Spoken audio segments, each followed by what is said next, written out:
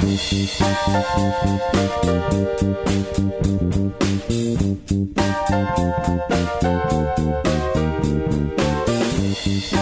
back to another episode of Into the Night Minute. Each week, Movies by Minutes hosts examine the 1985 John Landis-directed comedy Into the Night, 1 minute of screen time per episode. You're here today with me, David Forsyth, and my co-host Todd Lucas from the as-yet unreleased Movies by Minute podcast, Edge of Tomorrow Minute. We're here to discuss minute 80 of Into the Night, which opens with Diana rattling off some numbers and closes with the limo driving triumphantly down Copa de Oro Road. What do you think? Do you think that address that Diana gives out is her real address? 1234 Malibu Canyon Road, Malibu, California. Well, no, obviously not her real address. Oh, okay. I mean, she said very few things so far that have been true, so why would we expect that to be true? Yeah, right. And besides, who has an address of 1234? Yeah, nobody. Well, just to set the scene, we have, because, it's entirely possible that someone jumped right into episode 80 of Into the Night Minute. We have Diana still talking to to Sheriff Peterson, giving her details so he can reach her later. And what does she say? She says 1234 something. Malibu Canyon Road. Malibu Canyon Road, which I think you looked up is not a real place, right? No, there is a real place. There's some place there with an address. I couldn't get a look at it. Okay. But when you look at it in just map view, in Google, you can see that there's some sort of a trail coming off of Malibu Canyon Road, and there's a trailhead there right next to that house. Okay. So if that's of any importance, I wouldn't know. All right. Well, after that, she proceeds to give out her phone number, which begins with 456. And our number is 456-2199. And yeah, these numbers that she's giving out are strangely sequential, right? Like you don't find too many sequential addresses or telephone numbers. Is she trying to tip off Sheriff Peterson that something's awry here, or is she just, again, bad at making stuff up on the spot? And I think they're trying to say she's bad at making things up. I mean, if you were going to really, mess with that, you would have gone 1, 2, 3, 4 for the address, and then 5, 6, 7, 8, 9, 11 or something. Right. Yeah. No, she does sort of pull it out at the end of the phone number. She says, like, I forget what she says, but it's 2199. 2199. Yes, which is, that's the correct amount of numbers for a 1985 telephone number. It's also the price of various things she might have purchased recently. So, right. Or she was going to earn it's $25,000, not $21,999 for bringing these emeralds into the country. So maybe that was after her expenses. After taxes. Pretend that she's like, I don't know, an accountant. That's what she really does when she's, not being a fashion model or an aspiring actress or a jewel thief. Yeah. Could be. So she's already figured out what she'll gross with this 6 perfect emerald smuggling operation, and that's what it is. So we've solved it, cracked it. No, I can do kind of like the smirk that Ed gives as she's giving out these details. It's very Maillard-eating grin, reveling in his one-upsmanship or his winning one over, or maybe he's just, presenting the husband who is the concerned husband. Well, I don't know. Concerned's not the right word, but he just, he's nodding along with what she's saying as if, yep, she's getting it right. Believe me, as the man in this scene, she's getting it right. The little lady knows her address. Yeah. Yeah. Could be. The 80s were a weird time. So. But then, just to make sure nothing goes wrong here, he jumps into saying, oh, look at the time. Look at the time. Honey, we're going to be really late. Which I feel is Goldblum being very Goldblum. It's definitely the Goldblumiest bit of this 5 minutes. It's, most of this scene is maybe like 2 Goldblums on the Goldblumometer. He's definitely 10. Goldblum, but maybe like Goldblum just after he's woken up from a long sleep, So, it's him, but, he's not giving you much to work with. Yeah, the, ooh, honey, look at the time is that's like, that's 10 Goldblums right there. Yeah, I was feeling it. I was really happy to see that, because he's been so bored most of this time. They haven't given him all that much to work with. And he even gives a little Goldblum hop as he goes around the back of the limo too, which is great. He's very excited. Very, very excited. So he's excited to not have to go to the Roberts house, I think is what it is. According to what Diana says next, at least. As they're getting into the limo, Diana addresses Sean and Jeff. Sean, Jeff, could you walk Pierre over to the Roberts house? We're so late as it is, and it's only a block from here. And asks them to walk Pierre to the Roberts house because they're late and they can't drive him up the hill, because even though it's only a block from there. But then, Ed says, "See you later, Pierre." And this is the moment when he has that huge merit-eating grin for sure. Yeah. See you later, Pierre. And this is the point where I feel that Ed has turned a corner. I think this is actually this whole scene here is a big thing for Ed, because this is the point when Diana has actually shown her true colors. He's been hopeful that maybe she would, not be completely self-centered. But here, she actually proves it. She came back with the emeralds. She brought reinforcements and a plan. Yeah. And now they are getting away. And they are now a unit, whereas before it was, him helping her, or, her... leading him around by the nose. Exactly. Right. And now it's the two of them having outsmarted this gentleman with a pistol and his heavies, and they stole their limo. Stole their damn town car. Yeah, it's great, man. Yeah, they've finally taken an active role rather than just running away or watching all of their friends and contacts dry up. You're right. I do like the taunt that comes with the "see you later, Pierre." He's feeling good, feeling superior. I think he's just finally feeling happy. He hasn't been happy, for, I don't know, however long he's not been sleeping, I guess. Yeah. So, we're finally seeing him turn the corner in his personal journey. Who knows what's going to happen in the story from here on, but at least Ed has started becoming happy, which I think is about the only thing we've been invested in from the beginning of this film. I really like the restraint that the South African henchmen show here. They're standing sort of at attention in their suits, hands in their pockets, really.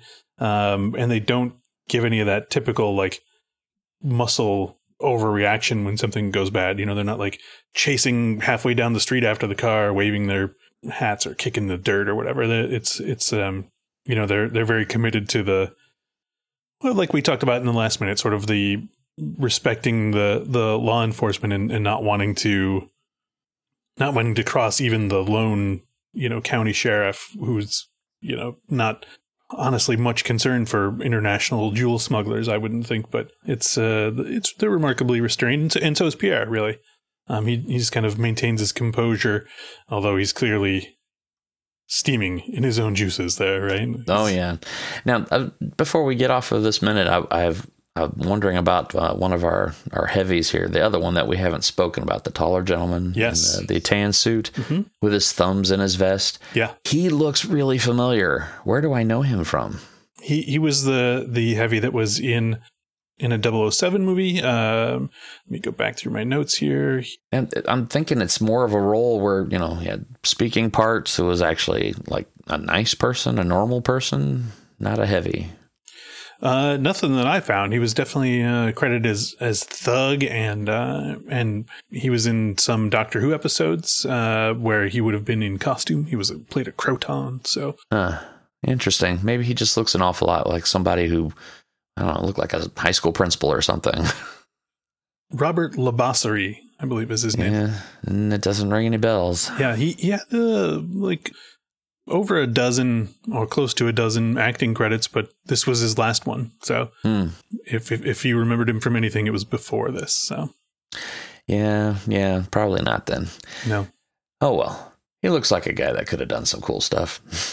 Yeah, he's rocking those 70s sort of shooter glasses for sure. And the tan suit. He's really doing both justice, the 3-piece tan suit. So It's the vest. The vest really makes the man here. Oh, yeah. So. Yeah. Well, it gives him a place to put his thumbs, too. So, Well, yeah. It's a great place when you're not supposed to be doing anything with your hands. right. What do I do with my hands? His buddy has to use his pants pocket, which makes a weird line out of his jacket. It's just a mess. Yeah. No, I definitely think that Mr. Labasserie is winning the style game in this particular instance. So, Yep.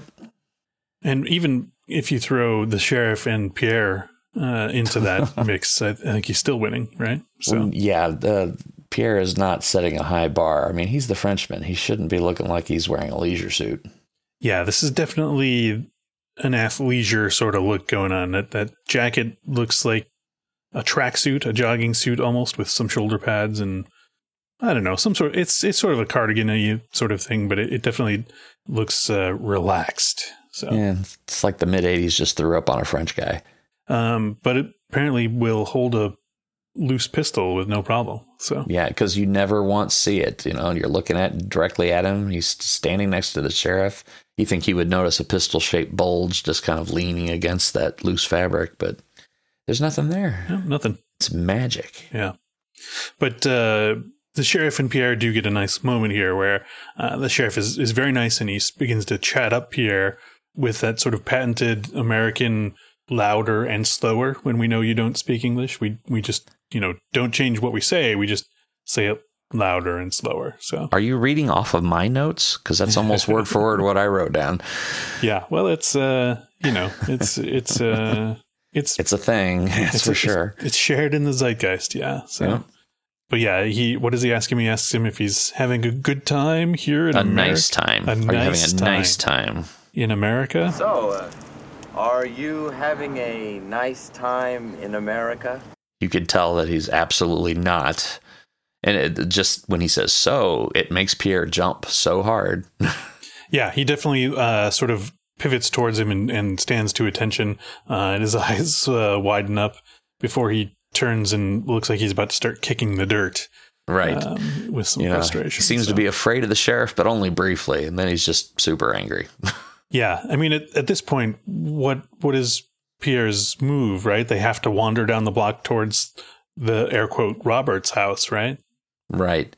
And, there's nothing in sight. I mean, what is a block here? I mean, you can see houses along one side and nothing but that scrub lined sidewalk on the other side, and there doesn't seem to be any cross streets in either direction. No, they're really. I mean, this is essentially Pacific Coast Highway. On the other side of those houses is the beach, and there's not much there. That's why Malibu exists, right? Because it can be sort of isolated between the hills and the beach, and there's really one main drag through there, and not much else to be interrupted by. Well, it sounds like a good location. It's a great location if you can afford it. If you can afford it, right? But, maybe we can if we can get a hold of those 6 perfect emeralds, right? Well, apparently you only get $25,000 for those. So, or 20. I think she said they were priceless, though. Well, I mean, even priceless has its price. So, yeah.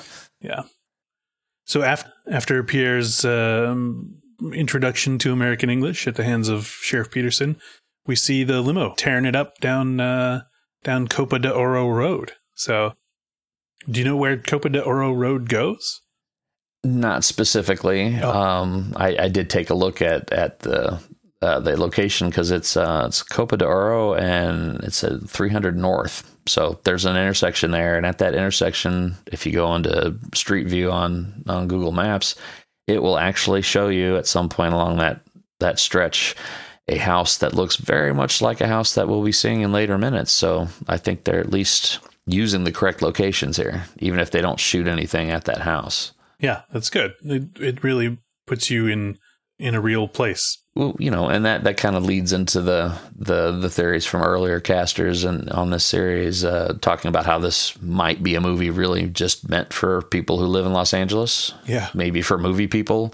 Because, if any of these places are places that you would have driven through yourself, you probably know what house they're looking at. They show you the front of that house and you're like, oh my goodness, I know who lives there. Sure. I mean, you're sort of in the part of town where houses have names, or they're named after who lives there. They're like, or who originally built the house and things like that. Right. So, right. So they probably had to right there. They had to find an actual definite spot. Yeah. I'm really going to doubt that they had the budget to shoot anything in any of those places, but who knows? But we do get some music coming back into the minute as we see the limo start pulling up Copa de Oro Road, and it really is its triumphal blues lick. Like the guitar's screaming, we're out in the free air now, and we've if you've got B.B. King working on the sound for your movie, you need to throw them in as frequently as possible. So. Yeah. And it is kind of jarring. Oh, they do. But yeah. I find that this little bit is a little jarring after going so long without any music. I mean, previous casters' minutes leading up to ours with Christie's murder and the beach and stuff. Yeah. There's no music during any of that. You were absolutely right about that. There's like almost nothing. I didn't even notice the cop music you were talking about because I was just kind of tuned into being a silent movie. Yeah, no, it's pretty low in the mix too. It's very it's easy to overlook it. But here we do get like a full keyboard swell into a screaming blues lick. It feels like we're heading into a Ghostbusters scene or something. Yeah, sure. But it's no you don't get warmed up to it. It just bursts on the scene and it's really indicating our change out of this scene and into the next with the I don't know. I guess it throws some optimism, maybe some hope into this. Our good guys are winning, which they haven't done at all until just this minute, really. Right. Yeah. There you go. And so we'll leave it to whoever comes next. And you know what? I don't even know who comes next. I've been listening to the previous episodes, and I think the only published episodes, or the last published episodes, are the Fright Night Minute guys, which I appear on in minutes 15 through 20. So when that comes out, check it out and check me out. No, why did I just say check me out? That's a weird phrase. I don't know. Why did you do that? Check me out, everybody. Yeah, so I'm not sure who comes after the Fright Night Minute guys or who comes after us, but I'm sure they'll be twice as good, at least, probably. I don't know. 2.3. I'm going with 2.3 times as good. 2.3 times as good as us. Not compared to the Fright Night Minute guys. Those guys are gold. Yeah, so we'll let the next team figure out what's at the other end of Copa de Oro Road. And I don't know. Do you have anything else to talk about for this particular minute? Not really. I mean, this is traditionally the moment when the teams, give their thoughts about the movie in general. But I think we've pretty much given it. I've been talking to them, because we've gotten a really good set of minutes. We've gotten a few really good cameos. And we're also getting a turning point for our heroes finally. Sure. I'm sure things are gonna, go up and down again because this is how movies work. But it's nice to actually see them win for a moment. Sure. And I mean, it would be, if you've been paying attention, it would be prudent to think that, this is a peak in amongst some valleys, right? So you expect there to be a downturn coming soon, but here at the end of minute 80, we don't know about that. That's for the future, baby. Yeah, that's right. That's the 1985 future. So no, but you know what? I will give a little bit of wrap up on this movie. It is a weird one in terms of not knowing what it wants to do. Sometimes I think it does sort of have its ups and downs and slow moments. It's not unpleasant, right? It's dynamic. Like we said, it does have some peaks and valleys, and you do get some funny moments. You do get some tense moments. I'm not gonna, if somebody comes to me and says, hey, give me some recommendations for some movies to take with me, when I've only got space for 15, 20 movies on this desert island. I don't know who plans a trip to the desert island with movies, but I probably wouldn't recommend this one, but this is not an unpleasant movie. I was glad to see it because I didn't know it existed until you brought it to my attention for this project. It really does seem to be a theme through the other minutes as well. It's like, how did we not know about this movie? So yeah. You know, I didn't know about anything back then. If it didn't show up on cable, which was not something we had until I was about 12. Right. You know, and then I only knew what the 8 movies that were playing any given month. Yeah. Over and over again. Yeah. You sort of suffer from the timing of HBO at that moment, right? So, oh no, we had them all. We had HBO, we had Showtime, we had the Movie Channel, we had Cinemax, but they all played the same 8 movies. Yeah, that's true. So now they take turns, right? Yeah, so. They have to because there's licensing deals now. Back then, yeah, it was the Wild West of cable. Yeah. But it was nice to see this movie. I mean, I enjoy Jeff Goldblum pretty much anytime. You know, you get a little dose of David Bowie. I mean, you know, how wrong could that be? Yeah.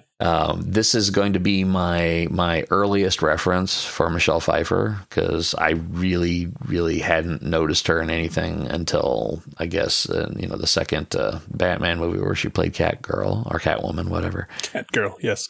Sorry. She still was kind of young then. I thought, man, she's really young, but that was, you know, she was older here than this, at least a little bit. Yeah. But yeah, here she's very, very, very young, you know, and you get to see her back when, you know, during her more model phase. Yeah. Because I didn't know anything about her back then. Well, being the Greasophile that I was, I did see Grease 2 in the theater. So I remember her from that, but I don't think I've seen more than a few minutes of that in passing because it was at one point one of those movies that was 8 movies that the movie channels had running. It's tragically underrated. I don't know if I'm willing to commit to that statement, but I just on general principle, I don't like musicals. I mean, I've gotten older and I have a certain appreciation for things. Yeah. You know, I'm married to a music teacher, so sometimes you just have to change your mind about stuff. Right. But Grease 2 is not any part of my wife's canon, so I definitely don't have to put up the effort, I guess. All right. Well, if you ever find yourself taking a trip to a desert island, come see me and I'll get you. Set me up with Grease 2 and Into the Night. And Yep.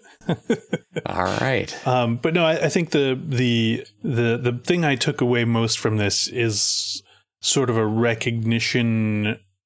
John Landis is not a director I have ever air quote studied, really. But watching this and then thinking about some of his other movies that I know fairly well, it has really sort of given me insights into his style.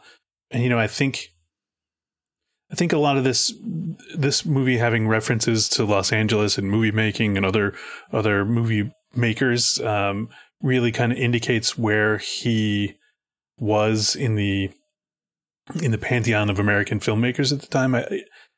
You know, whether he realistically is the sort of tail end of an older generation of filmmakers or not. Like, I don't think he comes from that pedigree, but I think when you look at other directors around that time, I think you'll see Landis's work and his look and his references and ideas look backwards, whereas, you know, some of the other American filmmakers from the late 70s on sort of are taking things in their own new directions, right? Right. Yeah.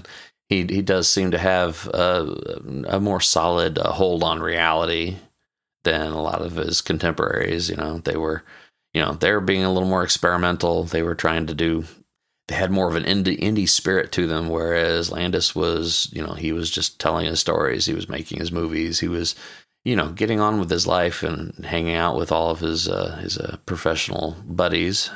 Yeah. Pretty much how that was. I mean, because, you know, listening to other minutes and, you know, getting the lowdown on some of these other cameos, some of these people were, you know, like one of the guys was the assistant AD on this movie and also the assistant AD on the show that's the fake show in the movie. But then they discussed how it seemed like most of his credits were with Landis on something. Right. So, you know, you get to see, you know, where his inner circle really lay. And then, you know, in this movie, you get to see basically his circle of you know, respectful peers within the community at large. You know, and you get to see people like, you know, Jim Henson, you know, if the story's true and they're all here to support him in his, you know, his down moment with the accident from the Twilight Zone movie, then, you know, seriously, if Jim Henson says, hey, it's okay, this guy's cool, I'm going to believe that. Yeah, sure. Jim Henson has earned a lot of credit in our lives, I suppose. Yes, he definitely. It's unspendable. He can't run out, so. Right. It's priceless. Anyway. All right, well, I think that's probably a good place to put a bow on this. And, we like to close out the weeks by acknowledging the other Movies by Minute producers out there. And you can check them all out at moviesbyminutes.com. That's moviesbyminutes.com. And then thank the granddaddy of the Movies by Minutes format, the Star Wars Minute, who've generously loaned out this format to the rest of us. So check out the site and see the more than 130 other projects to find out if your favorite movie is being covered, or if maybe you just need to start your own Movies by Minute podcast. And as always, you can find the Into the Night Minute podcast on iTunes, Spotify, Google Play, or, wherever other fine podcasts are cached, or streamed, or RSS'd, or I don't know, whatever verb we use for that. Or you can go straight to the main site, nightminute.com, and you can connect with us and all of the other Into the Night Minute podcasters at The King Lives Listeners Limo on Facebook, or on Twitter at Night Minute. So jump in here on this week, and this fun week. I think this was a good solid set week of minutes. Yep. Thanks, Jim. I definitely enjoyed it. So thanks, everybody. Bye. Do we thank you or what? I'd say I fall in the or what category.